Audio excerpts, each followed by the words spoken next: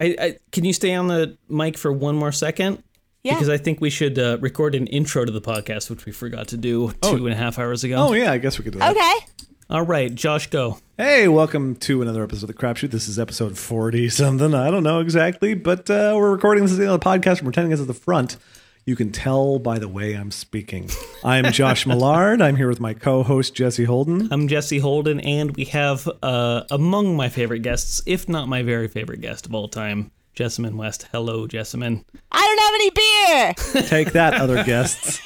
Just so you know that moving forward. Yes. I don't have any beer. It's weird that I'm saying this at what will be the beginning of the episode, but thank you so much for spending a huge amount of time with us. This was super fun. I would do it again anytime, you guys. We will let you know. We will take you up on that, I promise. Yes. Great. Lord help all of you listening.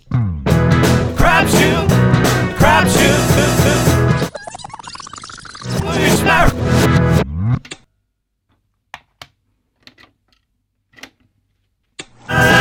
Crap shoot. Hello. Oh my God, it's happening. So here's what happened. We have this end of the year party at the school where I work one day a week, and I'm never invited to this party because I work one day a week, right? Sure. But like everybody always tells me about it and I get to go anyhow, but I never receive an official invitation.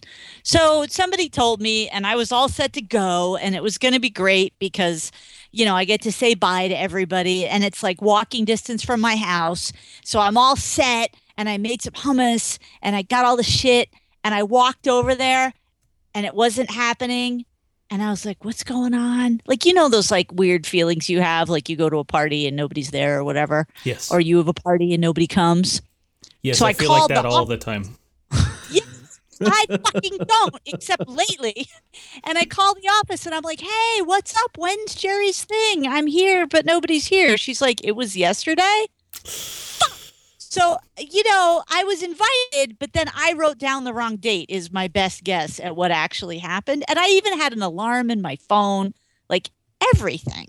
Oh, man. And so it just discombobulated me for the entire day and I forgot everything. So hi, but I am fuck your shit up. How are you doing?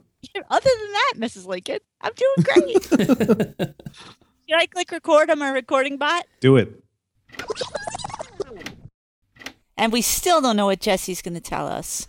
You just keep talking. I figure that'll be the Jesse. button on the episode. Like, you know, an hour and a half from now, I'll be like, oh yeah, I was gonna say, you know, my dog died. You know, people do that as a device, and it makes me crazy. What makes you crazy? That thing where like you drag out. I'm going to tell you the end of this sentence for like an hour and a half while you talk about all the other things, and then it ends with the sentence at the end of it. Yes. Like when it's contrived that way, or just when it sort of plays out that way? When it's contrived that way, or otherwise, just because it's hard. I don't know, because I always like place a like imaginary finger in the book, kind of. Yeah. It's like books with like tons of footnotes. Right. I don't know if I ever described this before, but to go off on a tangent about going off on tangents, I had this like the closest thing to being like a whoa stone hallucinogenic experience I had in high school as a very, very, very square kid who didn't even like, you know, drink beer. Was I was having a conversation in my bedroom one time with a friend from school and we were talking and it was like the first time we'd had like a big long conversation. And so it kept veering this way and that and jumping off.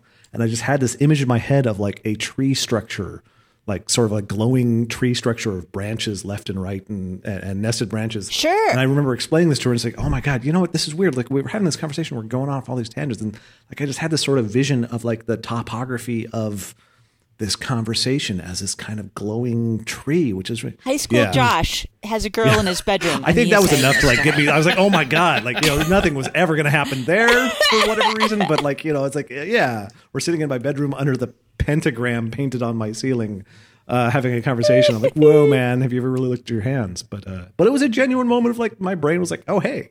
Sure. Anyway, that's my tension about Well, and I tangents. think some people see sort of conversational structure that way. I think that's one of the things that makes you a good mod, Josh, because you can actually see, like, you know, the end level conversations among and between people branching like that, and you can see how they're connected in a way that I think other people legit just do Maybe not that is see part at of all. why I am really comfortable with the flat structure of metafilter comments and people who are like, oh, but I like the branching threaded comment thing, you know, like that more is because it makes the structure explicit. Where I'm like, but I like the structure's already there. You just have to fucking read the thread, and then it exists. Maybe that's the thing. Maybe that's just a reading and learning style. Right, your mind threads the conversation, sort of. Right. Yeah. It's all in my mind tree. Right. It's branches in my mind tree. There's your episode title. That's that's one of the things it's a popular complaint, but one that I sort of share with popular podcast host Merlin Mann, who has like 6 or 7 podcasts at this point, is that because I think he's even acknowledged this at one point, but he just never closes the parentheses. Right. And other people find that very appealing, and I get it, but it's just not my way, you know? Yeah, I can see kind of clicking into it and sort of just being like, okay, well, this is just going to be a stream of consciousness, and like listening to someone who just took mushrooms for the first time or something. Nothing worse. There is nothing worse than that.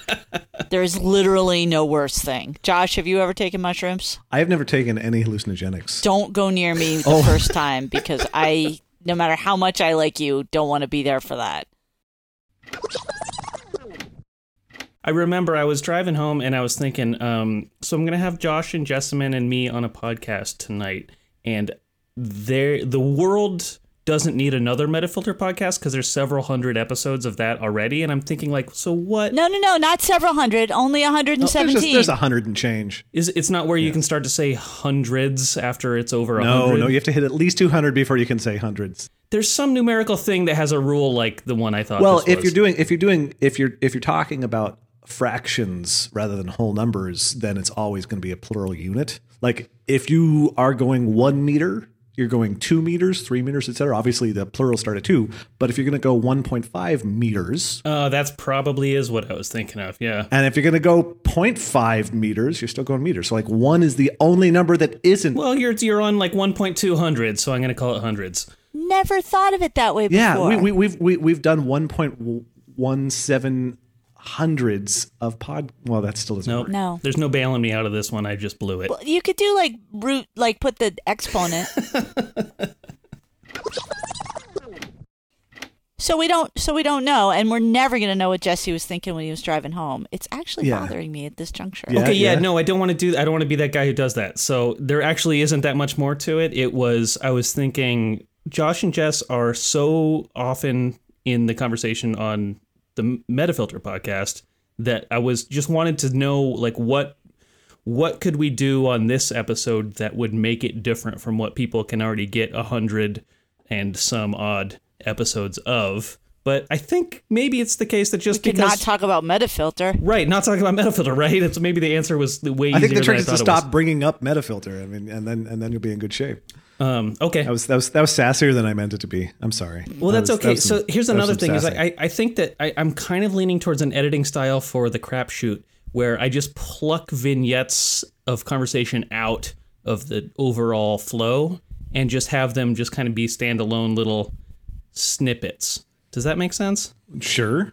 And, it sounds labor intensive. Yeah, you do you, buddy. It's already labor intensive no matter what because of how I am in my brain. So I think it's maybe we could rearrange the whole thing. So being alive is just labor intensive. Is that what you're saying? No.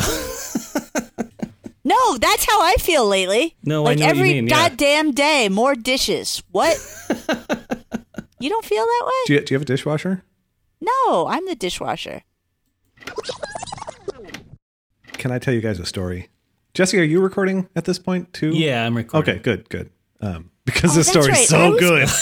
Everybody warm up your fucking mics. Josh is going to talk. I was going to turn my volume down because I sounded all clippy on the podcast. Yeah, well, you're recording on your end, right? Yeah. So you'll send that to Jesse. I'll send mine to Jesse. He'll do a proper grown-up job of like doing both streams, and I'll do that in the future too. I just wanted to see if it worked out okay on the Metafilter podcast. And did it? No, Jessamyn sounded bad, and you sounded awesome. Yep, that was kind of lame of me. But what do you do? I'm the only one who works there anymore. I showed up at this potluck, and no one was there. I was just standing with hummus in the middle of the damn road. So many moments I've been in that situation, I'm like, I never want to feel like this again. How can I just... Well, I'm a grown-up lady. I thought this stopped when I hit about 14, but no. Totally. I mean, I didn't feel too bad. I just went home and ate the hummus, but like... I had that with this very recording. I had that while I was on Skype, and it was like 5 minutes to 6, and I didn't see either of you guys, and I was like, oh God, I'm sure I'm on the wrong fucking day. And so I went back to the email, and I scrolled backwards through the email, and the last thing I saw was Josh saying like, So this time and date might be a little weird because of reasons. Jury duty. So how about 6/9, which I now know and remember he meant 6 o'clock our time, 9 o'clock your time. You guys and me. But it could just as easily have been June 9th, which was days ago. Oh, God! Yeah, where the fuck were you guys? Come on. I'm not even that clever. I told you I had jury duty. I guess Josh and I have been speaking in 3-hour time differences forever, so Yeah. I'm more So used to anyways, it. I had acclimated that that. panicky moment for a second now too, but I wasn't standing in the middle of the road with some homemade hummus as much as I feel like I kind of understand With the where you're neighbors coming from. across the street looking at me. They know there was a party yesterday. It's going to be in the newspaper. I got a cough drop. I told Jim that we were supposed to chat in 13 minutes, but it's going to be more like an hour and 13 minutes. And he's mostly okay with that. So. Yes, an hour. We can keep it to an hour. Well, I just said I'll text you when I'm done. Sure. Josh, have we ever kept it to an hour? You know, early on, it's I mean, had sort watch of this. what you're promising. You're promising on both of our behalves when you say something like that. I thought I was like He doesn't even know who you guys are. I thought I was mostly being He sarcastic thinks it's about Josh's the idea. podcast. Sorry, Jesse. Right. Because I know the three of us have been together in Portland, and I also know for a fact that Jim has never been to Portland. And I've hardly Yeah. been outside of it. Is that true? Oh, no, not really. No, I get to, less and less do I even get For to say God's that. sakes. I feel like I years ago I was kind of unhappy that I didn't travel very much, but that's been changing lately. So I guess my old self-deprecating jokes no longer stand. You got to update your shit. Yeah. Do you have like friends that do that are like, oh yeah, I never take taxis anywhere or whatever the thing is, but like it's based on a version of them from like 5 years ago, and you're like, you take taxis all the goddamn time. Like, I've only known you since you've taken taxis. When did this harken? It's like, oh, I barely drive a car. And I'm like, the years from 1 to 16. Like, I was hanging out with a friend with a kid this weekend, and the kid's like, I don't know, 1.5 years. Amazing child. But nothing I do, they're going to remember, assuming I don't maim them. You know what I mean? Like, if they never see me again, they actually won't know that we ever hung out. Right. Except maybe there's a photograph. That's why you just have free reign to be a dick, to just flip them off and stuff, be really rude to them. Well, I swear around them because I'm like, this kid can't remember a fucking thing. So my story, I was at jury duty the last couple days. Oh, I was hoping this was a jury duty story. The story is that there was this mom who was trying to argue with a teacher and then later a vice principal about a bad grade her daughter got on the premise, as far as I can tell, that because her daughter has previously gotten good grades, it's impossible for her daughter to have gotten a bad grade on this assignment, which would bring her grade in the class down to a B, and she's a straight A student, and she cried and cried and cried because she did badly on this This assignment. was a fucking jury duty? Yeah, she's on her I fucking hate cell phone. America. Yeah, and it's like, come on. But, she's going on about this, and she talks to the teacher, and she calls up dad, and then she calls up the teacher again to get the vice principal reference, and it was clearly a power move of like, oh, hey, sorry to keep bothering you again, even though I'm obviously trying to bother you until you make this go away by giving my daughter a better grade, but I think I'll take you up on that offer to talk to the vice principal, and she calls vice principal, and blah, blah, blah, blah, blah, blah, blah. How does this get to court? And where this whole thing is going is she finally gets off the phone with the various people she has to call in the school/family dynamic about And this. there's a flaming bag of dog shit on her porch because she's a horrible person? No, well, I mean, hopefully, but I didn't get to witness that. But she gets off the phone, and she's clearly she needs to keep talking about this. So at this point, she just turns to the person to her Wait, left. this is a fellow juror? Yes, this is a fellow fucking juror. Oh, I thought this was a crime being committed. No. I thought this was is the just plaintiff. this is another like jury pool person. We're sitting in this like giant jury pool lobby. There's 200 of us mostly, and these actually kind of nice chairs. And this woman is just doing this on the phone for like the first like 45 minutes of like my the God. jury pool selection waiting period. And then she gets done with her phone calls, and so there's like a time for her to take a breath, and then she clearly needs to keep telling someone about this. So she turns to the person to her left and starts talking to him about this, and she basically just explains the whole thing again, and like you can already hear significant differences between the conversation she had on the phone and how she's relaying the conversation she just had sitting next to this guy. Oh, I bet. So the whole thing is she turns to this guy, she starts talking to him, and she starts explaining her daughter's entire academic career to him essentially as context for this, and includes the fact that she learned both Mandarin and Spanish in the process of her high school career. And the guy starts talking, and he's being like, "Oh yeah, well, he's like, whatever." He's making conversation, and this lady clearly wants to talk. And they start talking about language, and she starts explaining some stuff about Spanish, and he starts explaining his take on that in his obvious Spanish accent, and then she stops him to explain how Spanish phonetics work to him. Oh God! And I was just sitting here. I was like, oh my fucking God, this is amazing. I'm actually Portland. I'm experiencing mom-splaining first person in this jury room, and like the whole concept of DARE had, I would say, like as in like the anti-drug program, had relatively limited effects on me. Like I didn't like become a hardline anti-drug person. I sort of bought into the, hey, well, maybe say no to drugs. Okay.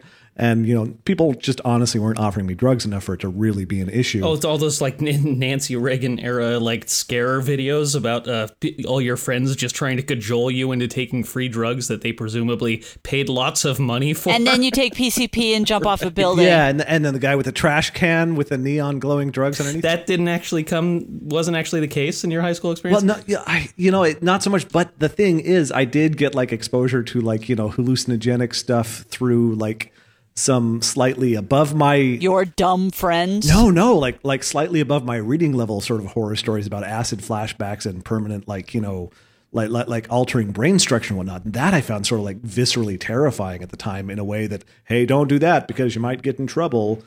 Didn't really, but the idea that I could permanently alter my brain chemistry and then no longer have a reliable sense of whether I'm actually genuinely experiencing stuff or experiencing a perception of it. That's really interesting. I remember having an ultra anxious reaction to kind of learning the same kind of half misunderstood truth about psychedelics myself. It was very, very, it was made me very, very wound up.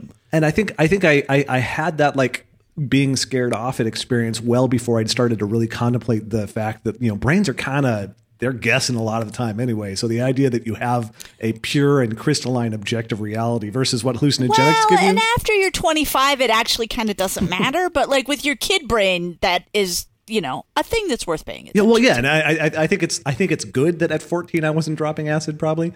But at the same time, I feel like I probably also carry around a much stronger aversion to hallucinogenics than I really like practically should, even if I don't feel like going there. Sure. Like I'm aware that there is some aspect of being told horror stories that goes above and beyond the idea that, oh, well, yeah, you might feel weird afterwards. Like, but I also, my oldest sister did an anti-drug high school, like theatrical review performance or something. Oh God. Where like she was part of like, it was very much like a stage play version of like a hardcore anti-drug thing, like above and beyond like DARE's relatively milquetoast approach. So it was like 30 minutes of like, vignettes about drug related drama and whatnot. And so she was doing the story of some girl who was like supposed to be babysitting her like siblings. And then she did some acid or something. Like she dropped acid. She took some sort of hallucinogenic and she had like a bad trip. And she had a bad trip that led to her like walking out on a bridge, terrified of the things that were chasing her and jumping to her death. This is how it works. And this is my sister, who was actually a really good actress as for a high school teenager. She was a really good actress, really great.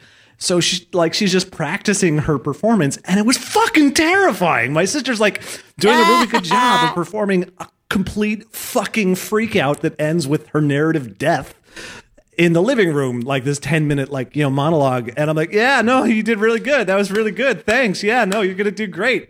And then just was like freaked the fuck out for a month, just by that experience. And then I had a cousin who did the same thing, either as a practical joke or actually because she was having a bad trip one time when we were hanging out at my grandma's house when I was like 6.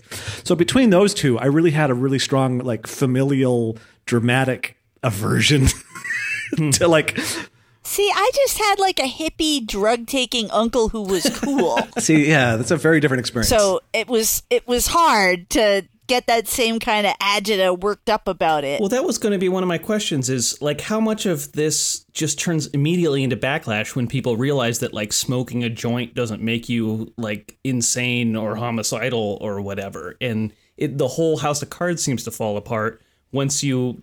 Well, and especially if somebody's told you that. Right. Who you care about. It's always been weird talking about drugs with my mom, because as you know, my dad kind of was had a bit of a drinking problem, but my mother's always been kind of straight and narrow, and she was always the one who was like, drugs, they are the worst when I was a kid. And, I did a little bit of experimenting, not a ton, but enough to know that she was completely full of shit. And then, like, how do you have that conversation? As a kid, you totally can't have it. But as I grew up, and now, like, I'm a grown-ass person. I can tell her I smoke weed if I want to. Not that I almost ever do. But, like, she's still, like, she'll talk about, like, the neighbor's kid, drugs. And I'm like, drugs, Ma? Like, there's a huge difference between, like, someone who's smoking weed and, like, someone who's got, like, a heroin or a meth problem. And there's even a difference between a heroin problem and a meth problem. Like, there's nuance. There's levels of nuance. And it's all lost to her because she's just like, drugs. Drugs. When she's drinking her second or third, glass of sherry. And I'm like, seriously? But I'm not very good at being like, Jacques Hughes or whatever. But what I really want to talk about is whether milquetoast has 2 syllables or 3. I think of it as 3. I don't know what I said. Well, you clearly think of it as 3. You said all 3. Oh, okay. I wanted to check in. Jesse, tiebreaker. milquetoast. I have always said milquetoast, but I've always had reservations. Really? Because it always seemed like there was something I was missing about. Because I don't know what's the etymology of the word. I don't even know. You guys probably both do. I'll look it up. You put toast in milk and it's soggy. Really? Isn't it?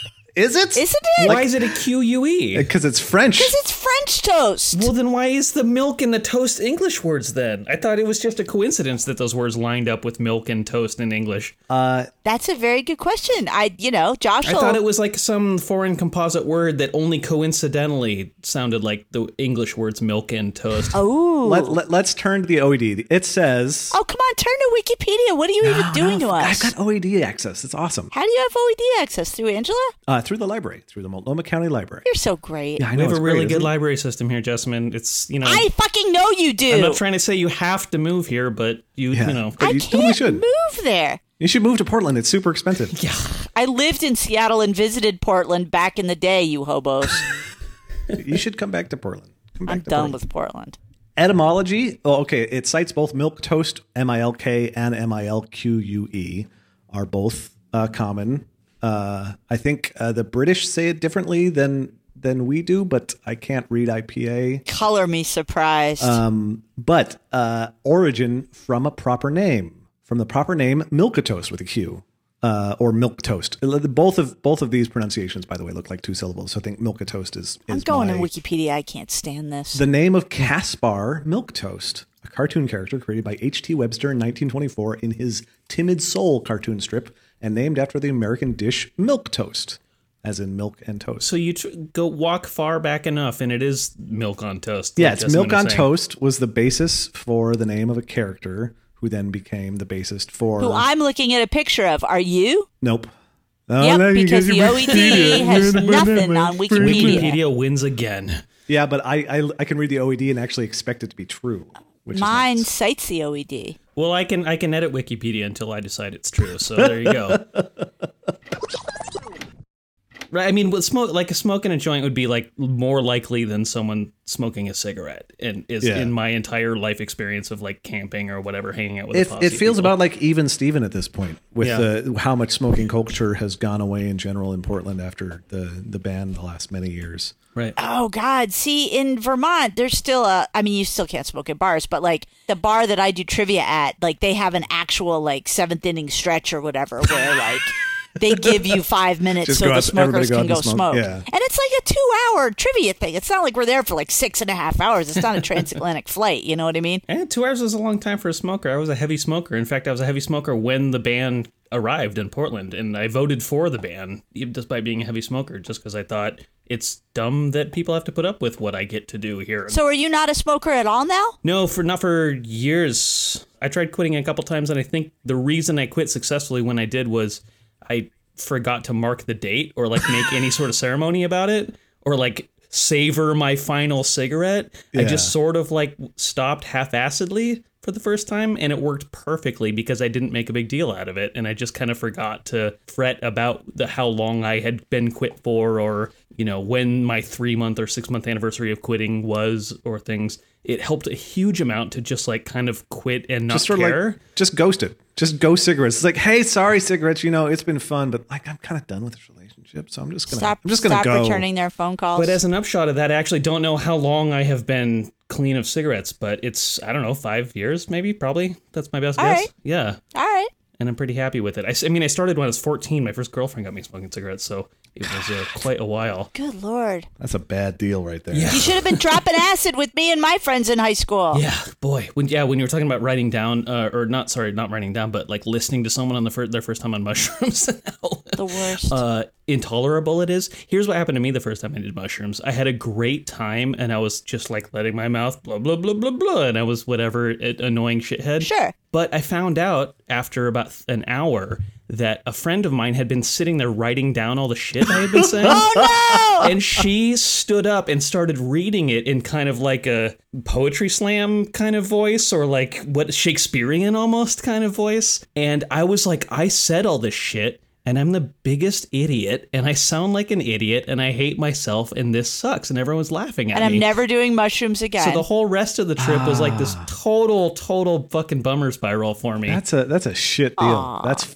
and lousy. she meant it to be funny because she was she thought it was adorable and funny, and she wasn't on mushrooms. And she wasn't on, exactly, she was not on mushrooms. So yeah. So yeah, I mean, don't get me wrong. I don't think there's anything wrong with babbling when you're on mushrooms. I just have no tolerance for it. You know what I mean? Like, there's nothing wrong with being that guy. Right, and you've put your time in being that person after a certain amount of time, being like the sober shepherd of the mushroom person. Well, just be with somebody else. There's people who love that kind of thing.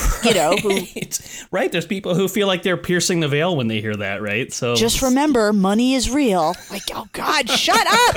But it's important to have someone remind you that money is real, or more importantly, that money's not real at all, and it's a total shared delusion. But before you give it all to a hobo. Right. I think the closest thing I've had to anything like that, like the most like obnoxiously drugged out experience I've had was the first time I smoked a lot of weed all at once. And this was after having periodically, like every couple of years, maybe like smoked a little bit of joint or whatever. And then I got together with a friend. We'd been in a band together, and then the band broke up, but we kept the practice space that we'd had as a 4-piece. And so the two of us kept renting that. We'd get together and play music. And one time he was starting to get into weed, and he was like, oh, hey, yeah. So I got this new bong, and hey, because he knew I didn't really smoke Sure. regularly. And so he's like, hey, do you want to like go to the practice space and we can get a little stoned and like, we'll, play some music? And I was like, yeah, sure. That sounds like fun. Let's do that. So we go to this practice space downtown. This was in the Modish building in downtown Portland.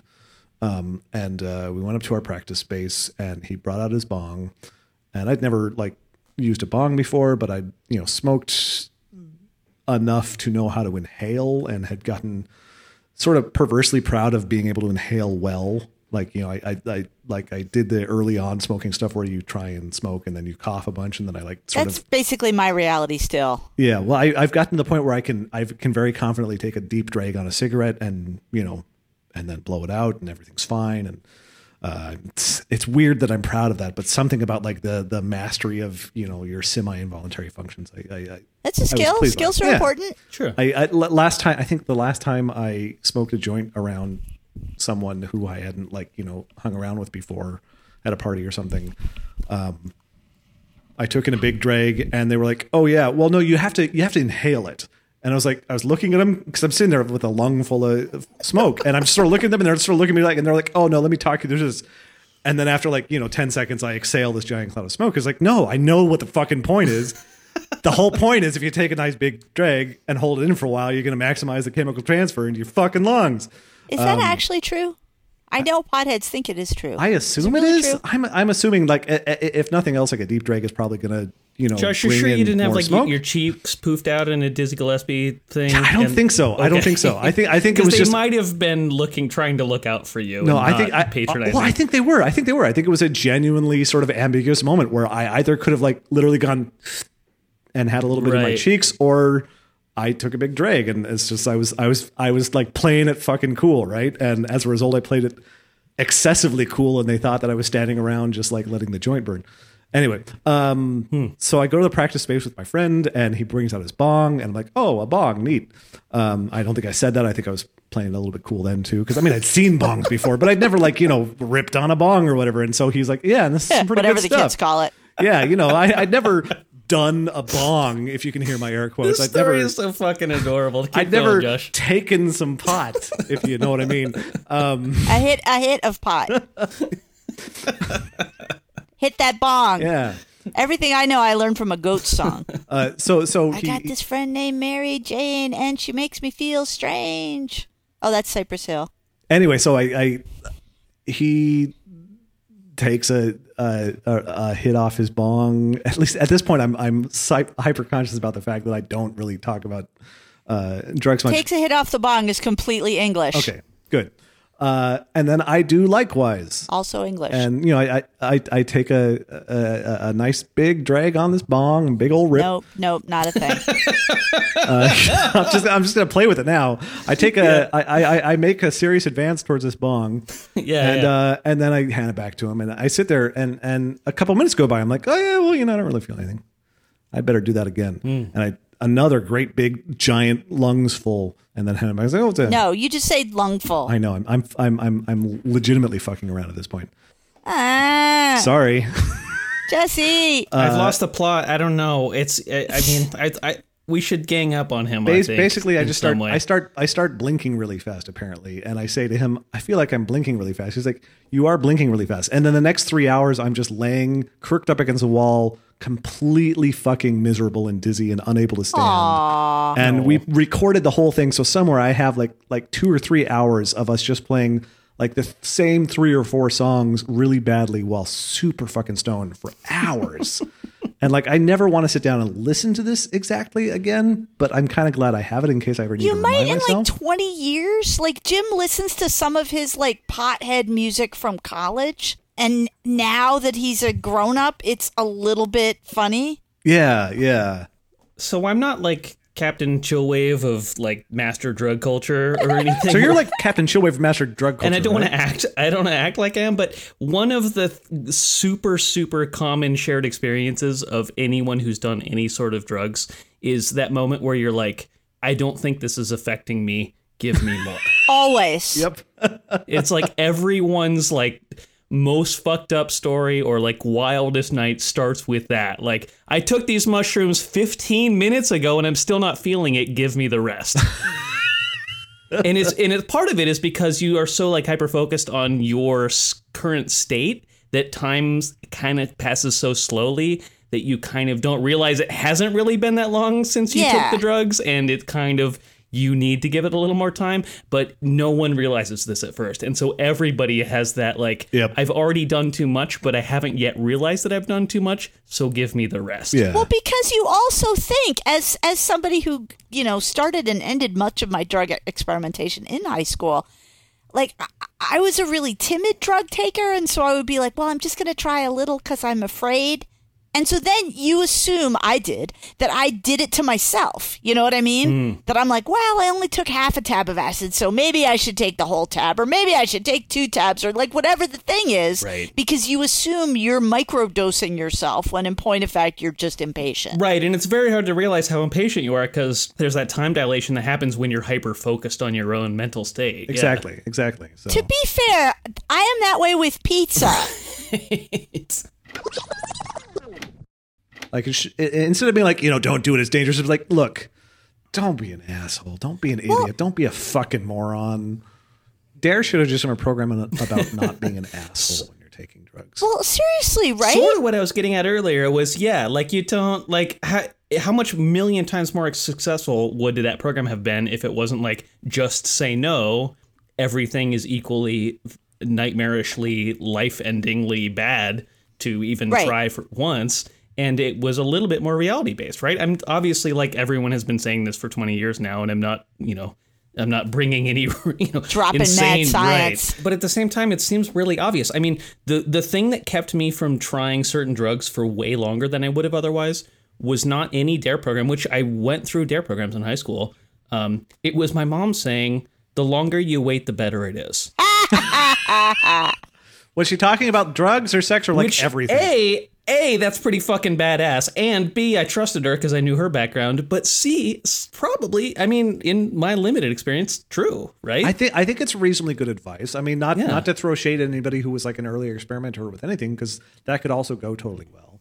But I think for me, as someone who was like anxious about that stuff, the fact that I didn't like really start drinking until late in college and whatnot, it was probably a good thing, because it means I had spent a lot of time thinking about it. And once I got into it, not to say I never got like too fucking drunk when I was in college or whatever, but at least I had a little bit of like awareness about it. And so I think for me that worked out well. See, I think I have a really opposite feeling about it. I feel like I'm really happy I got a lot of that out of my system in high school when I was a complete idiot on my parents' health insurance. Sure.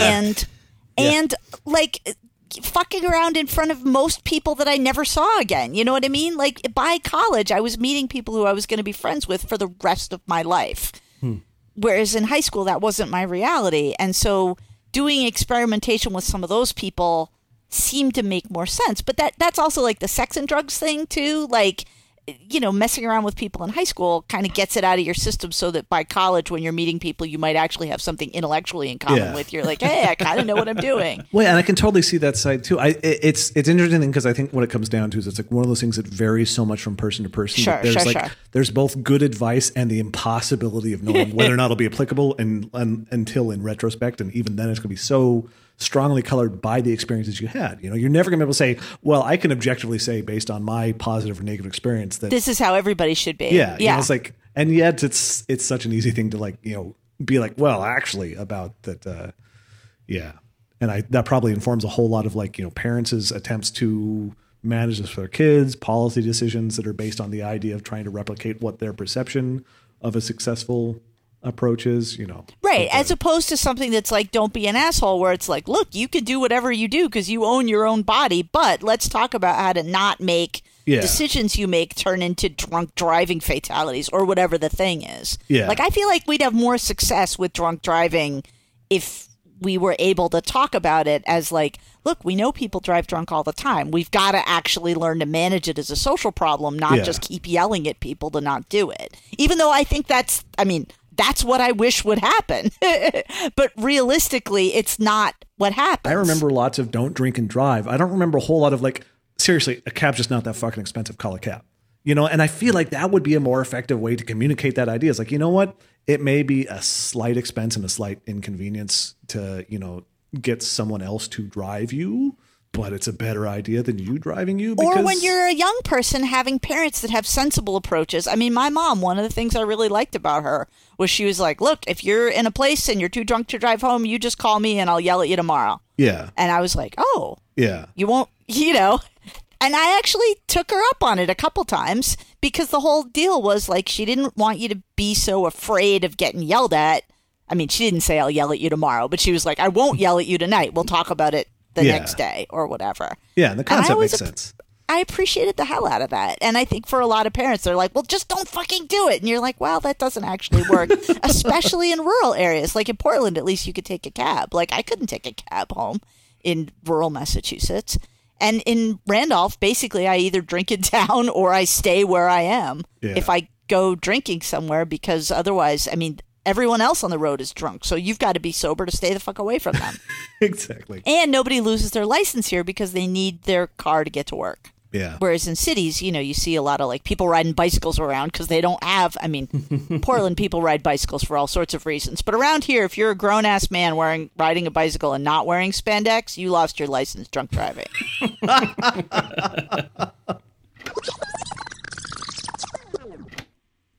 I'm going to disappear for just a second. Hang around, both of you, please. We'll be right back. Like how much of a second? He's just going to leave. He's not even going to answer my question. Too late. He's just going to record and see how long you and I stay talking to each other. This is a psychological test. Well, joke's on him because I'm seriously going to go pee so bad. I'll be right back. I guess the joke is on me then, because both of these fuckers are gone and they left me with the rolling tape recorder, digital recorder, recording button, the blinking red light. I don't even know what they call it. I don't even know if Jesse will listen to it. Maybe he'll just edit the whole thing out. Maybe he doesn't want to know. Oh, I'm still here. It's 11 o'clock at night in Vermont. My town has been asleep for 2 hours. I got a headset, so I can't go get snacks in the other room. I'll put a picture of this on Snapchat. All right, I Snapchatted it. Hey, you know how come a chicken coop only has 2 doors? Because if it had 4 doors, it would be a chicken sedan. I don't even know if chicken coop jokes play in Portland. They probably do, right? Everybody there's got a goddamn chicken. A rooster. Angry neighbors who are like, I paid $500,000 for this goddamn bungalow and you got a fucking rooster? Really? Really? My sister wants a goat. Apparently there's this thing called goatscaping. You get your goat and then you sharecrop your goat to other people's yards, and they do that instead of having a lawnmower. Just have a goat, tie it, and walks around in a circle. Eats all the grass. All right. Have you been talking the whole time? Yeah. Good.